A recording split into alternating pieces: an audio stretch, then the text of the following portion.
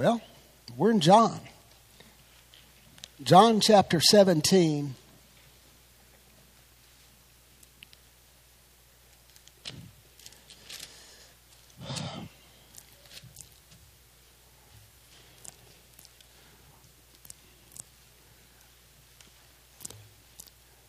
So this morning we've had just a little problem with the grill. Nothing to really worry about on that, but just to let you know, TJ and I usually don't whisper back and forth when we're up here, but that's good cause to whisper. Especially when, you've probably skipped maybe a meal or two in, anticipation of a good Sunday lunch. So as far as I know, those hamburgers are still frozen, I think. And we'll see. We'll just see what we can do. Anyway, I asked TJ, I did ask him, does this mean I can preach longer today? And he said, I guess so. He didn't really give me the green light, but I don't need that. We can just go ahead. But we've got 5 verses before us. This is the high priestly prayer of Jesus.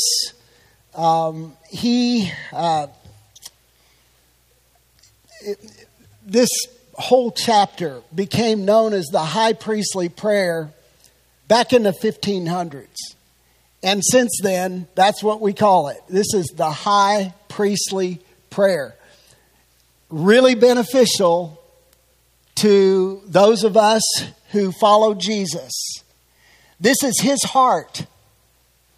His heart in that immediate context for his disciples. And then, as you will see, he incorporates disciples from all time into this prayer. If you've ever wondered, I wonder what Jesus thinks about me. Well, you have it here. He thinks a great deal of his disciples.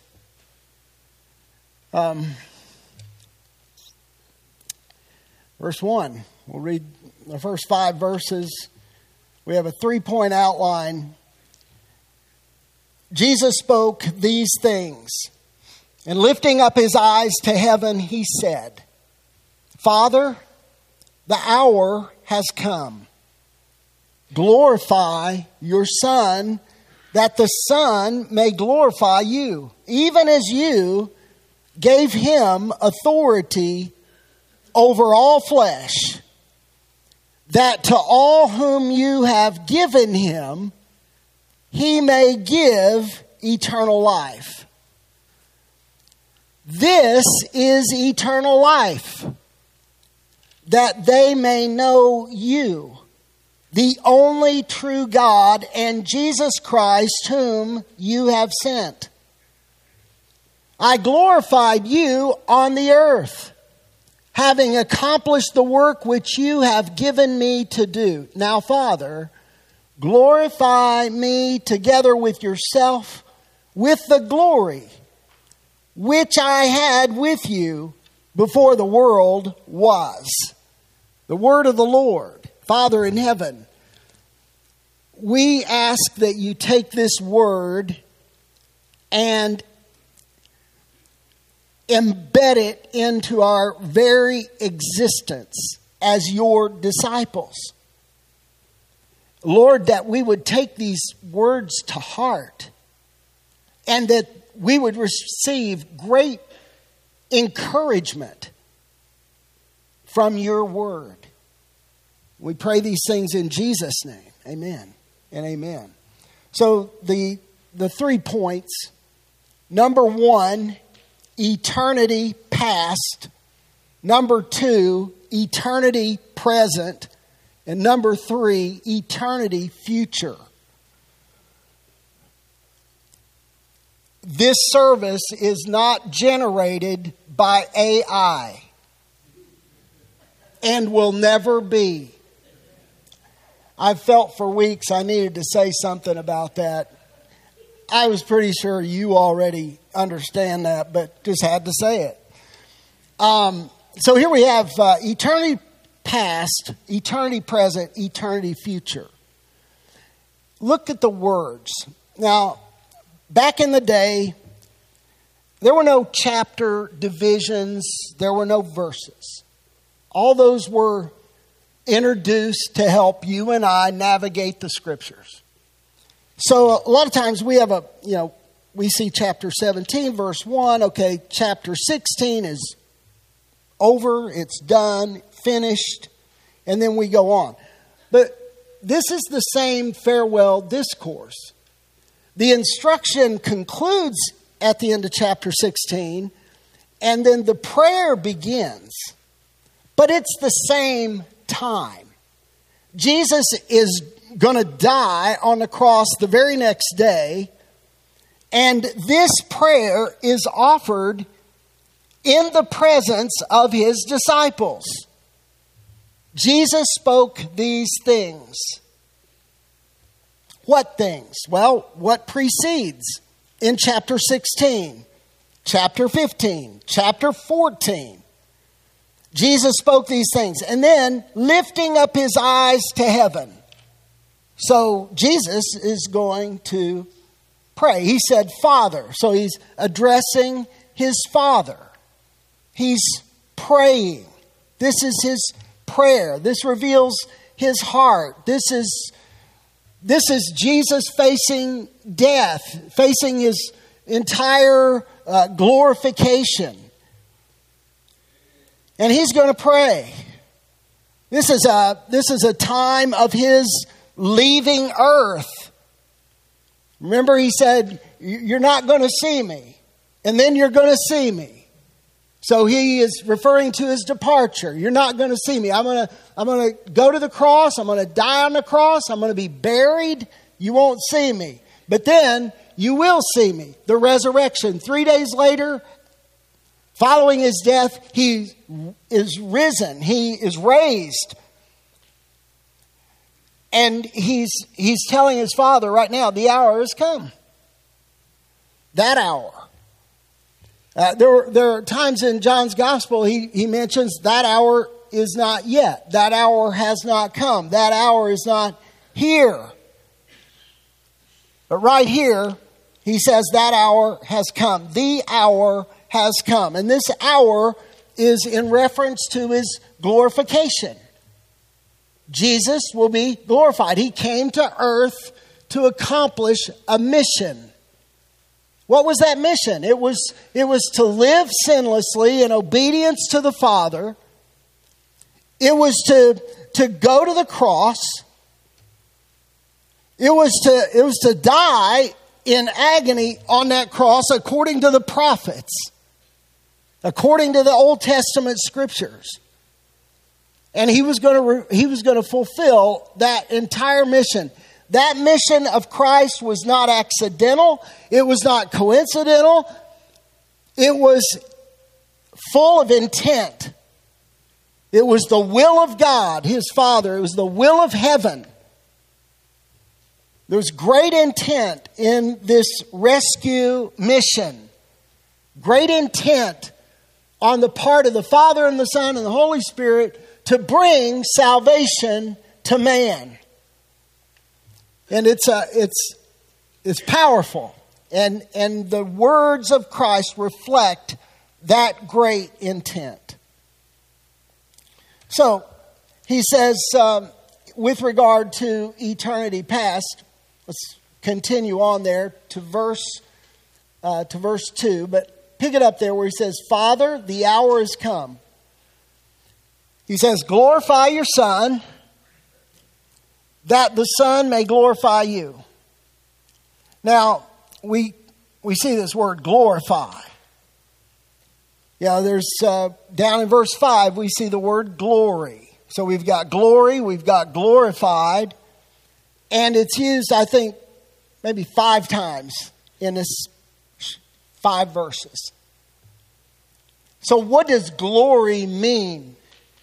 Because that's not only the title of this sermon, that's a summary statement of this sermon. That's what this is all about. It is all about glory.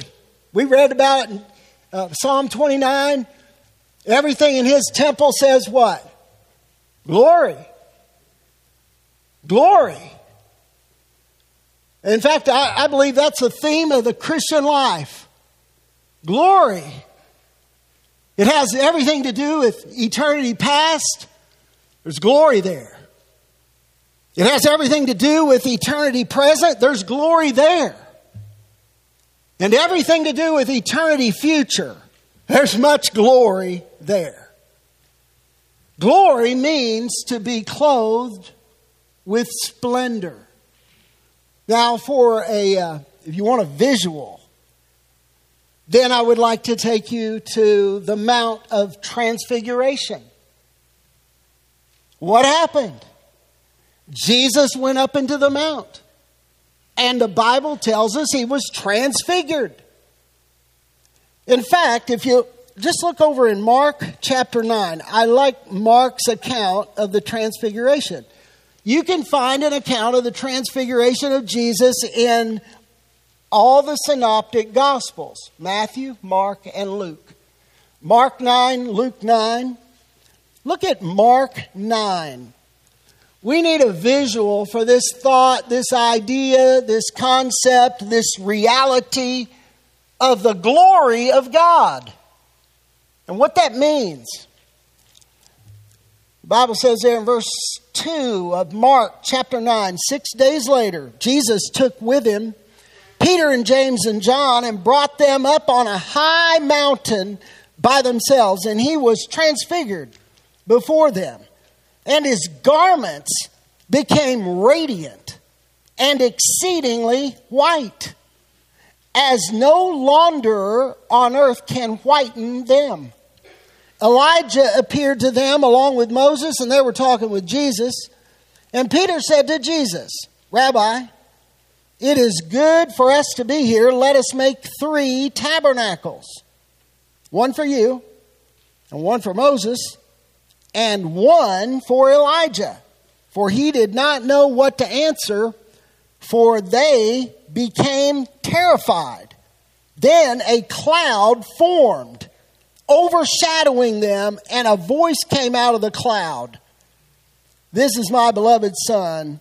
Listen to him. All at once they looked around and saw no one with them anymore except Jesus alone. But those words there in verse 3, and his garments became radiant and exceedingly white, as no launderer on earth can whiten them.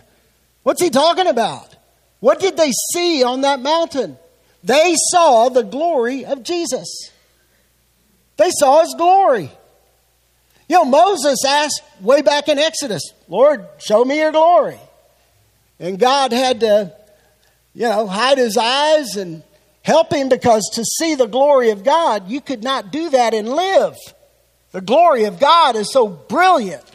Over in John chapter 1, I like the way John starts off his gospel. We're talking about glory. We're talking about being clothed with splendor.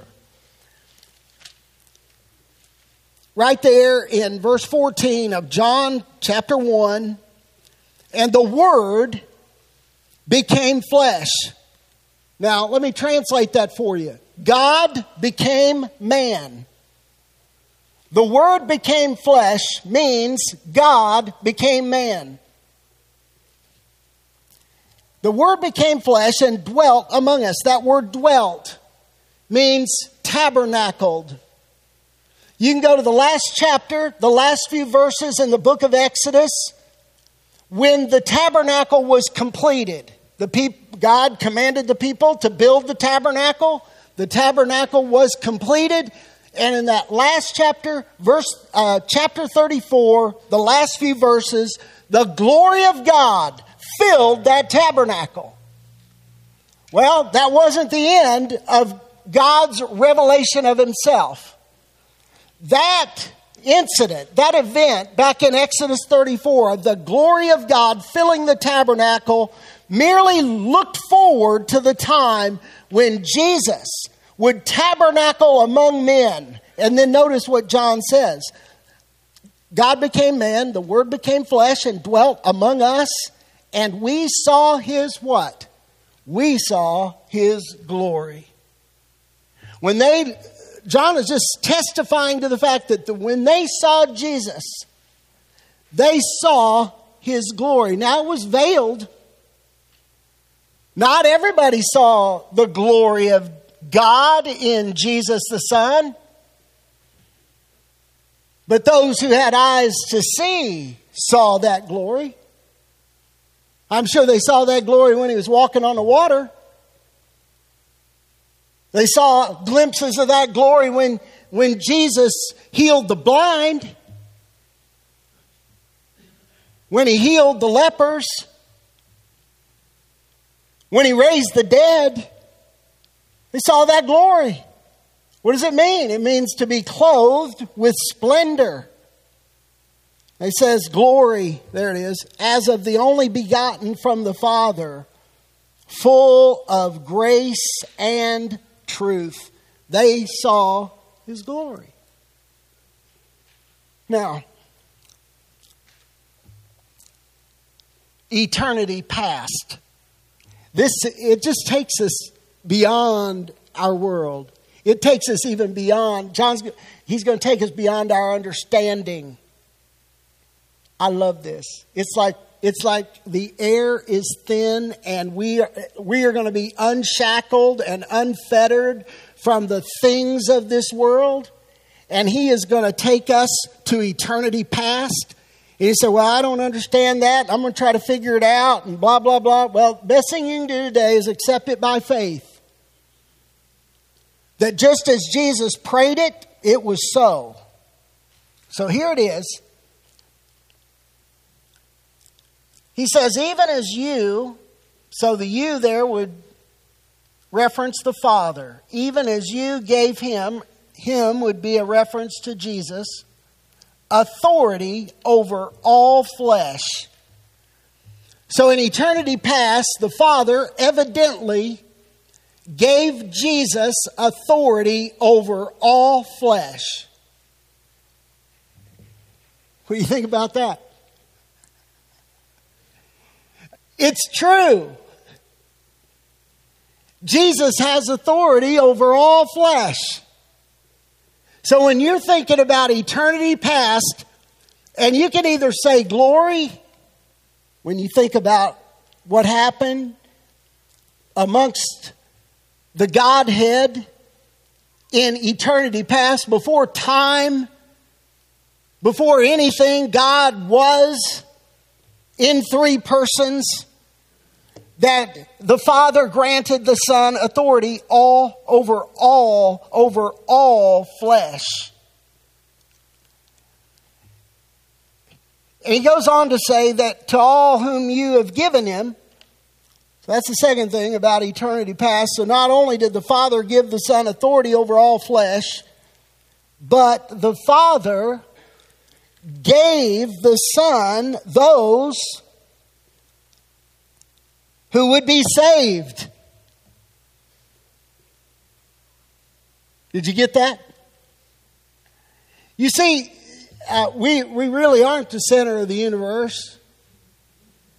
In fact, there were things going on way beyond time and space in the company of God the Father, God the Son, and God the Holy Spirit.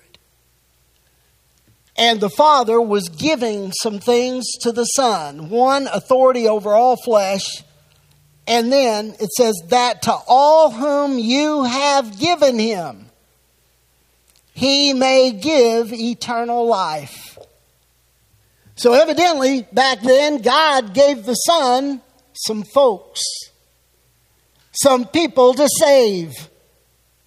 And if you want another reference to that, just so your mind can just be filled with the Word of God and just how awesome our God is, how wonderful He is, and why would the Father give the Son authority over all flesh, and why would the Father give the Son people to save? Why? I'll tell you. Because He wanted to. He wants to save people. Does that shock us? I mean, John even testifies to that. John 3:16, for God so loved the world that he gave his only begotten Son, that whosoever believeth in him should not perish, should not live in eternal darkness, should not die in eternal death, but that they would come to know the Father through the Son, and that they would be saved. That's the Father's intent. And that originated in eternity past. Before God would have ever thought, perhaps I'll ask someone's opinion. Now, this is what I would consider theology that we don't often think about, but we need to think about eternity past, what happened in eternity past that's revealed right here in verses 1 through 5 of chapter 17 in John's Gospel. And we need to say to ourselves, glory. Glory. Jesus has authority over all flesh, and Jesus has been given by the Father people to save. Glory. And then you can take it a step further and think, I'm one of those people. Double glory. And I know some other people that Jesus was given by the Father to save. So triple glory. And he saved that person over there and that person over there. And it's just glorious. You ever thought about that? Eternity past? I think we ought to sing and think about eternity past a lot more. Wow. That's amazing. Oh, I know. I think I thought about this reference, but we never got there. Over in Ephesians chapter 1, right there it is in verse 4. I love the fact that Paul and John, Paul and Matthew, Paul and who's the other? Yeah, Luke, Mark, they agree. Look at this. Paul and Jesus. This is Ephesians 1:4. Let this fill your mind. Just as he, that's God, chose us in him. Okay, so the first he is the Father. Chose us in who? In Jesus before the foundation of the world. There it is, right there. Before the foundation of the world, that we would be holy and blameless before him. In love. We often forget that. In love. He predestined us to adoption as sons through Jesus Christ to himself according to the kind intention of his will. And I say, glory. In fact, I think that's the new watchword for me for the Christian life. God's called me to is glory.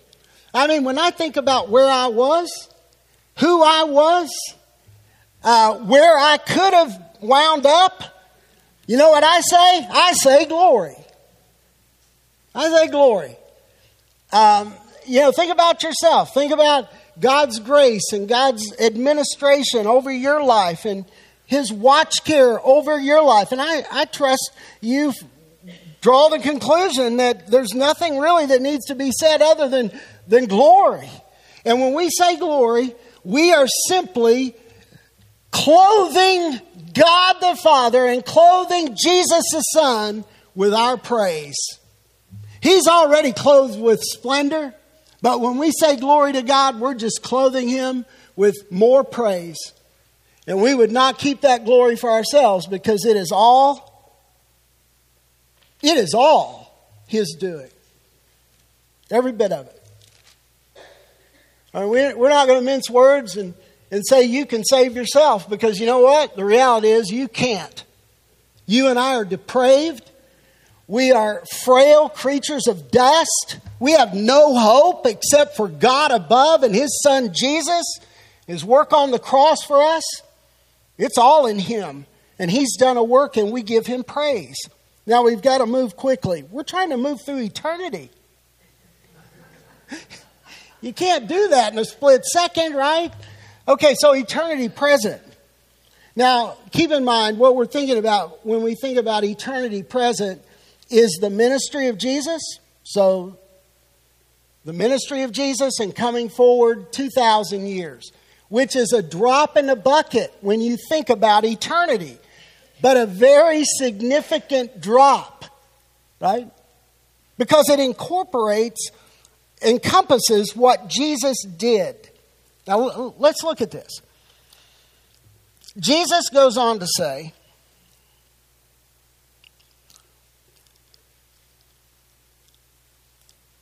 this is verse 2, which is packed. Even as you gave him authority over all flesh, and to all whom you have given him, there it is, he may give eternal life.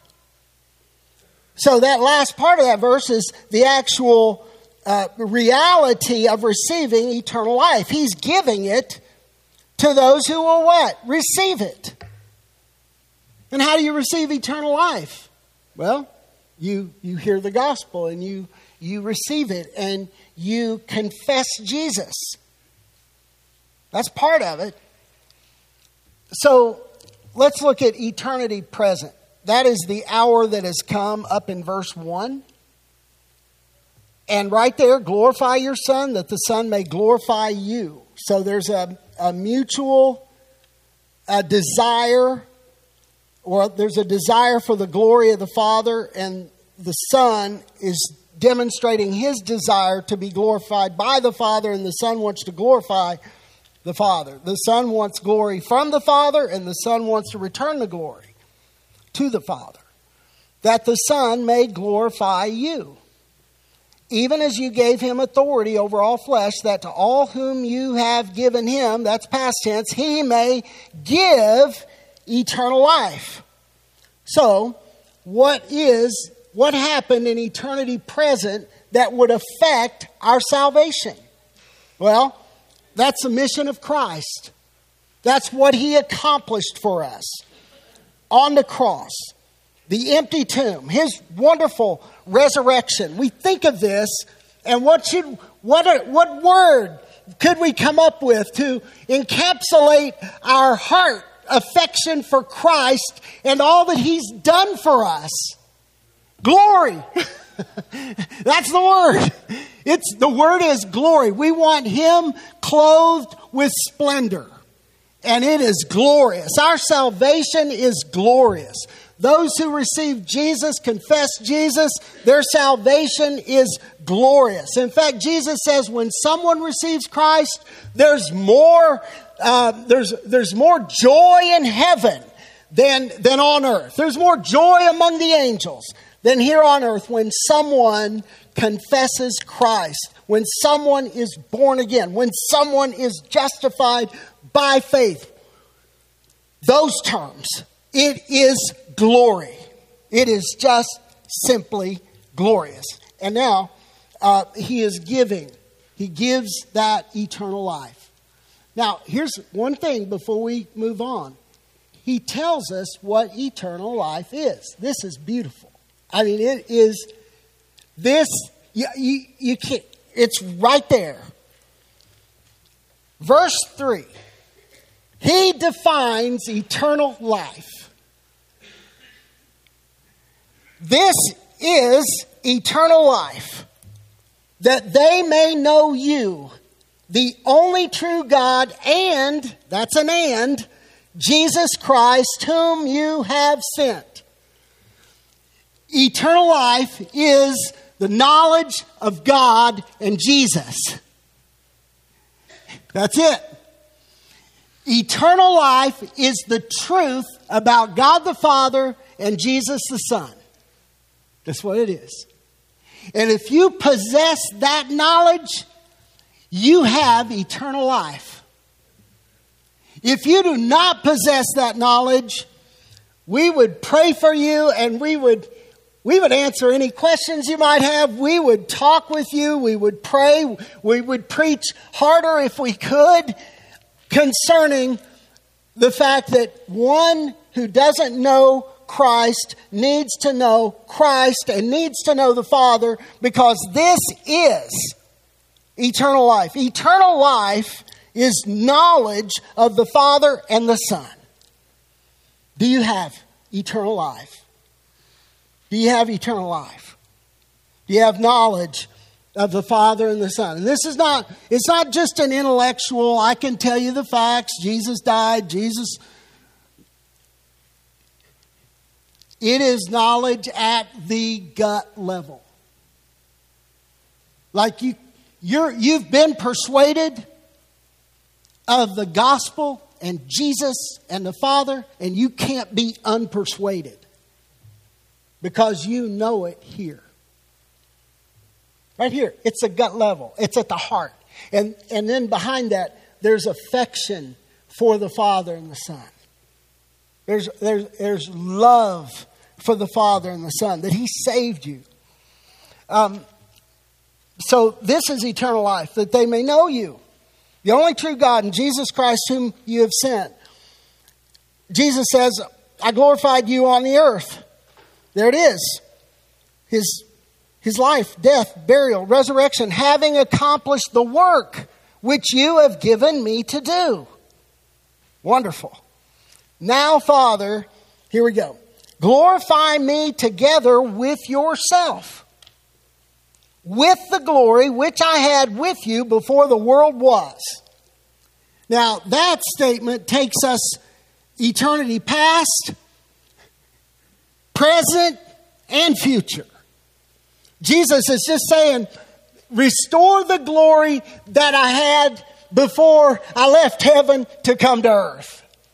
Because, listen, Jesus never set aside His divinity.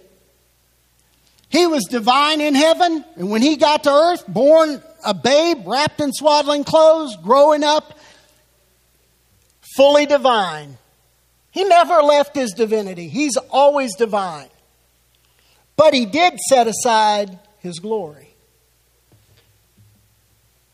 I mean, a lot of people looked at it and saw a man, and that was it. He set aside His glory. So here He's saying, Father, I'm accomplishing this work that you want me to do. Now, once I've accomplished it, and now restore the glory that I had at the beginning. Right there. Look at those words. Before the world was. Wow. Future. Eternity, future. So what does that mean for you and I? Eternity, future. One verse. I had a bunch of verses. Have you ever done that? You just write them down. A bunch of references. They're all over the place. In fact, in the New Testament, you know what's all over the place? Glory. You know what Paul says in Ephesians 3?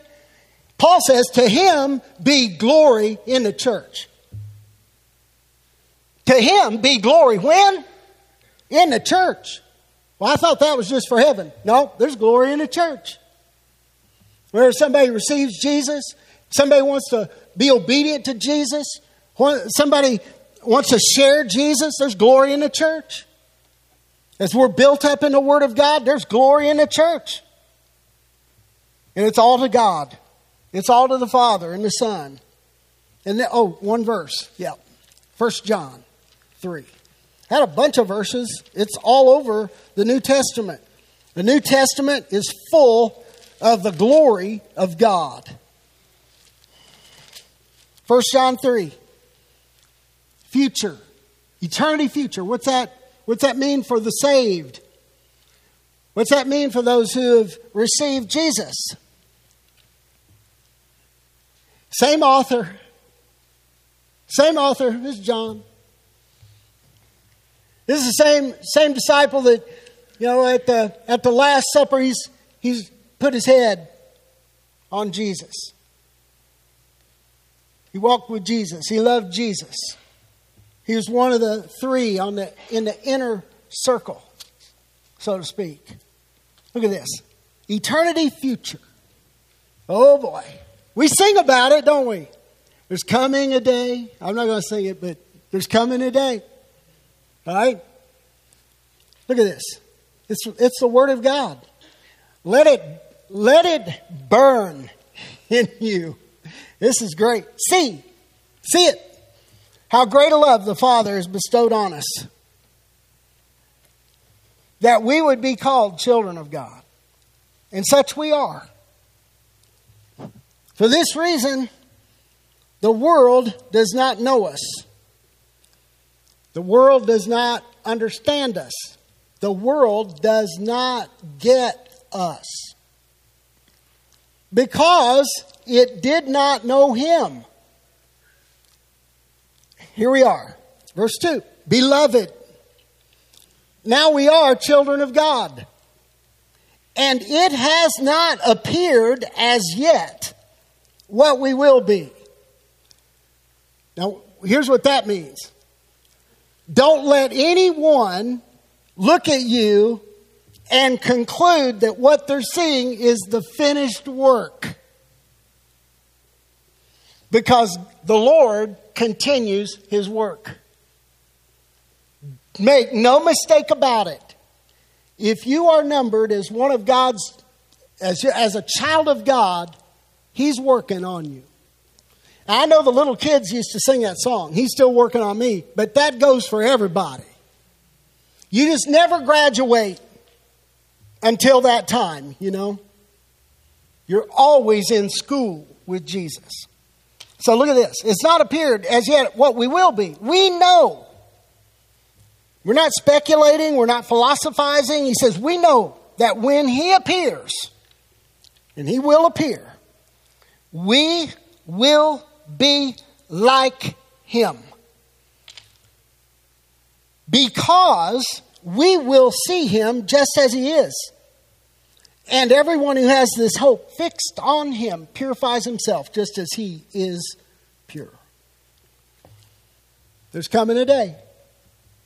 We're going to receive our glorified existence. Look over in Romans chapter 8, verse 30. A glorified existence. Over in 1 Corinthians chapter 15, the resurrection chapter. He says the body is sown in dishonor and raised in what? Somebody, give me the word. Raised in glory. And you know what? That is not to our glory. That's to His glory. He is clothed in splendor. We clothe Him in the splendor of our praise and worship and gratitude to Him. We have much to be thankful for today. If you do not know Jesus,